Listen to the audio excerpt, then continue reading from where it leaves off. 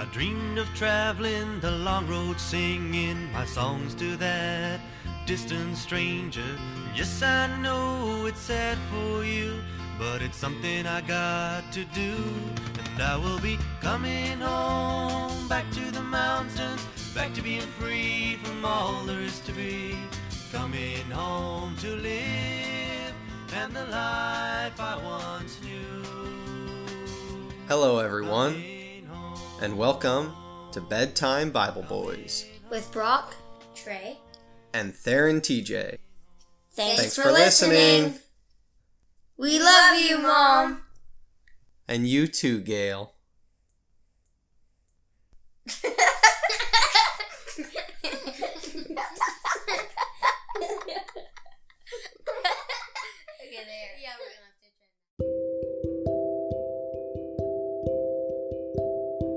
Last night I was thinking about something you said, and it occurred to me, you told that story about Alessandra last night, and we missed an opportunity that I felt like we had, which was to say a quick prayer. We don't know what's going on in her life, but it stuck with me, and you made it sound like there wasn't only one time that Alessandra was sad. It was more than one time. Yeah, and that's sad. A child who is sad more often than they're happy. Life shouldn't be like that. And so I just want to say a quick prayer for Miss Alessandra. Father, thank you so much for putting it on our hearts to pray for Alessandra. I don't know exactly what's going on in her life, and I pray that things for her right now are better, that she has more happy days than sad days. Father, we want to pray for her, that she would receive that spirit of fullness inside of her that would reject the lie that she is anything but beautiful, that she has anything but incalculable value. Father, she's one of your children, and you love her. And I don't know if the attack comes from other people or from parents who are there or not there, or from a perceived failure. I don't know what it is, Lord, but protect her against that lie that says that her identity is anything but secure in you, because you love her. You created her.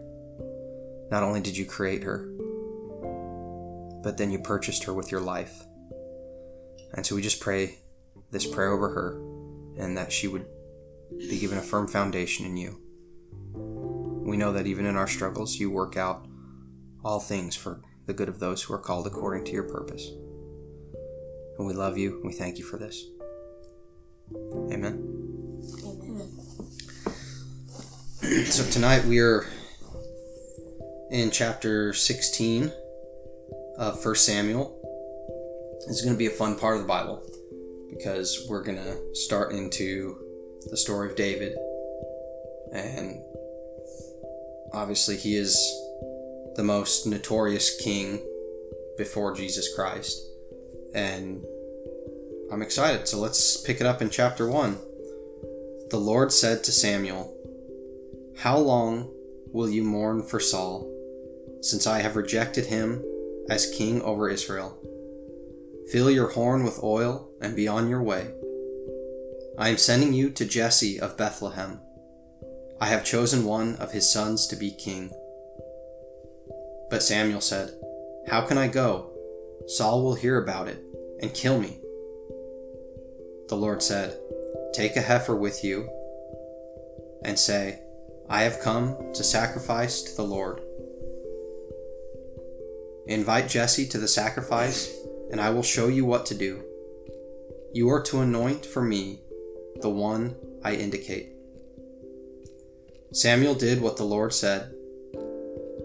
When he arrived at Bethlehem, the elders of the town trembled when they met him. They asked, "Do you come in peace?" Samuel replied, "Yes, in peace. I have come to sacrifice to the Lord. Consecrate yourselves, and come to the sacrifice with me." Then he consecrated Jesse and his sons, and invited them to the sacrifice. When they arrived, Samuel saw Eliab and thought, "Surely the Lord's anointed stands here before the Lord." So Eliab is one of Jesse's sons. Most likely, Eliab caught his eye. Maybe he was the firstborn, and maybe he was tall, maybe he was good looking, maybe he just had broad shoulders. I don't know. When Samuel saw Eliab, he thought, that's got to be the one. But that's not the Lord's plan. The Lord said to Samuel, "Do not consider his appearance or his height, for I have rejected him. The Lord does not look at the things man looks at. Man looks at the outward appearance, but the Lord looks at the heart." You know, and that's a beautiful thing, because it works both ways. If you feel insecure about part of your physical appearance, then sometimes you allow that feeling to make you feel embarrassed or shy, or like you're less than somebody else. And likewise, sometimes when you have a lean body, or when you are tall, or when you're good looking or very charismatic, that outward appearance, sometimes you can have a sense of pride about how you compare yourself to others. And I love that. It's beautiful. I think that the Lord, He's interested in the heart. And you guys are a little bit aware of just everything going on right now in our world. And wouldn't it be a much better place if each person looked at the other person and only cared about their heart? Yes. Instead of caring what they look like, what their skin color is, what language they speak. Judgment on people's behavior was settled in Jesus Christ, and how the Lord wants to move in their life to transform them into the new creation that they can receive in Jesus Christ, and what exactly that looks like in terms of their behavior, that's up to them and the Lord, right? It's not our responsibility to judge them for that. So if we could just look at people with grace in what we perceive as their struggles of the heart, and not judge them by their outward appearance, but by the fact that they were created by the same God we were, and that the blood of Jesus Christ purchased them the same way it purchased us, regardless of what they look like and regardless of their outward appearance, it would be better. Do you boys agree? So I'll repeat that. Said the Lord said to Samuel, "Do not consider his appearance or his height, for I have rejected him. The Lord does not look at things man looks at. Man looks at outward appearance, but the Lord looks at the heart." Then Jesse called Abinadab and had him pass in front of Samuel, but Samuel said, "The Lord has not chosen this one either." Jesse then had Shammah pass by, but Samuel said, "Nor has the Lord chosen this one." Jesse had 7 of his sons pass before Samuel, but Samuel said to him, "The Lord has not chosen these." So he asked Jesse, "Are these all the sons you have?" "There is still the youngest," Jesse answered, "but he is tending the sheep." Isn't that interesting? It's like he didn't even think to bring his youngest. I don't know if Jesse was an absent father or a great father or what he was, but one thing you boys need to remember is that it is not the qualification of someone in this world who you need to identify yourself as having value. You know this. Your identity is in Christ. So even his own father disqualified David. It couldn't be my youngest. For whatever reason, I don't know the reasons, but even his own father disqualified him. Listen, let no one on earth disqualify you from a task. Okay? Especially when it's the Lord's task.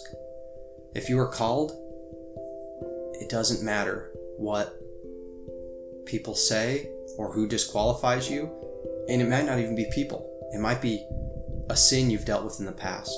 Or it could be the evil one, even the devil, in your ear telling you couldn't possibly do that. Look at what you've done. Look at how dirty your past is, or look at what you're struggling with. You don't have any place in the Lord's work. He wouldn't choose you to do this task. You couldn't do that. Never heard that in my life. That's good. That's good. And if you ever do, reject it. Because that's a lie. That is a lie.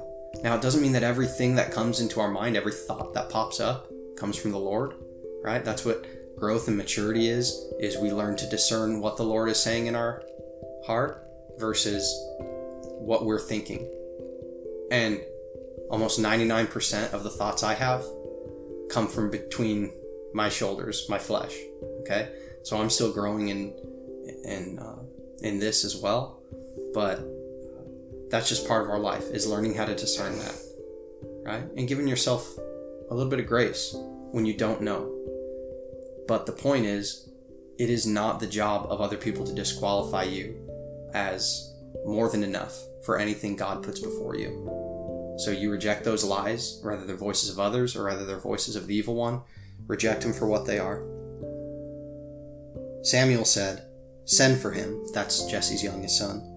"We will not sit down until he arrives." So he sent and had him brought in. He was ruddy, with a fine appearance and handsome features.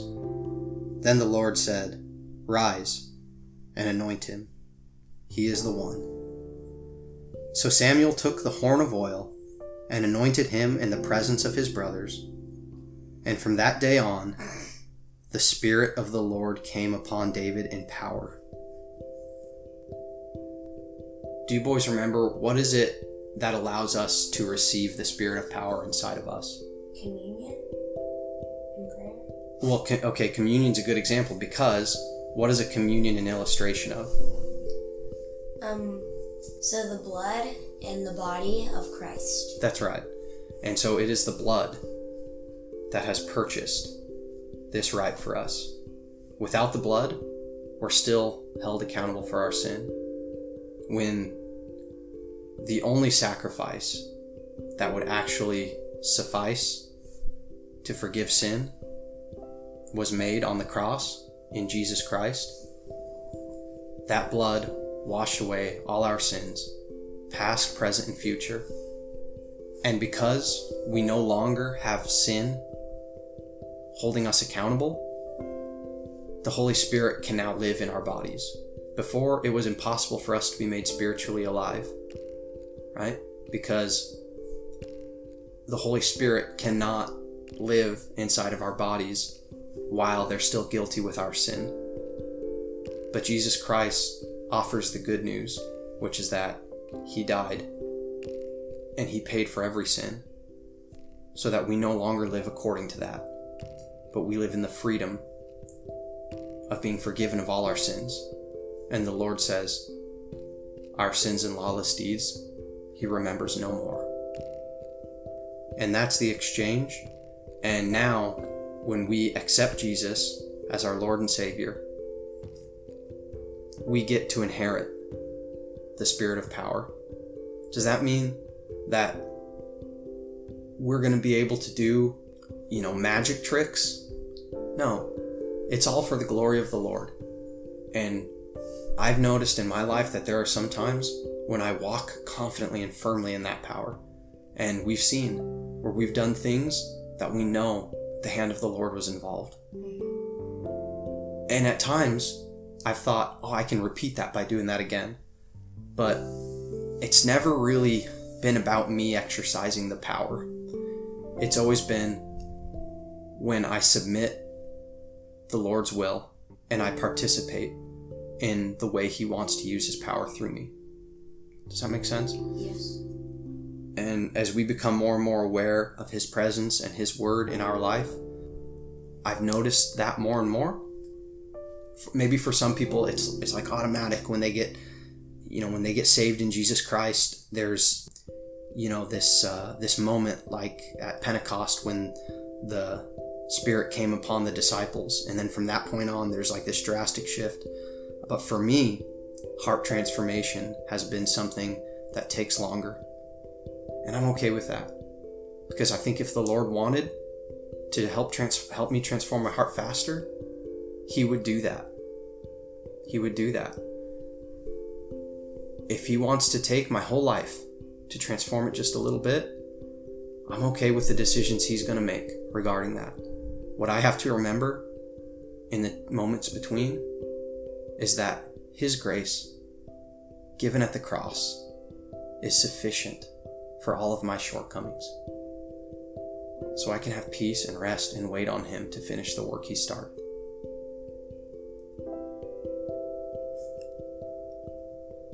The power of the Spirit being on David is no little thing. And we're going to see the impact it's going to have on his life going forward. I love you guys. Love you too. You guys are good kids.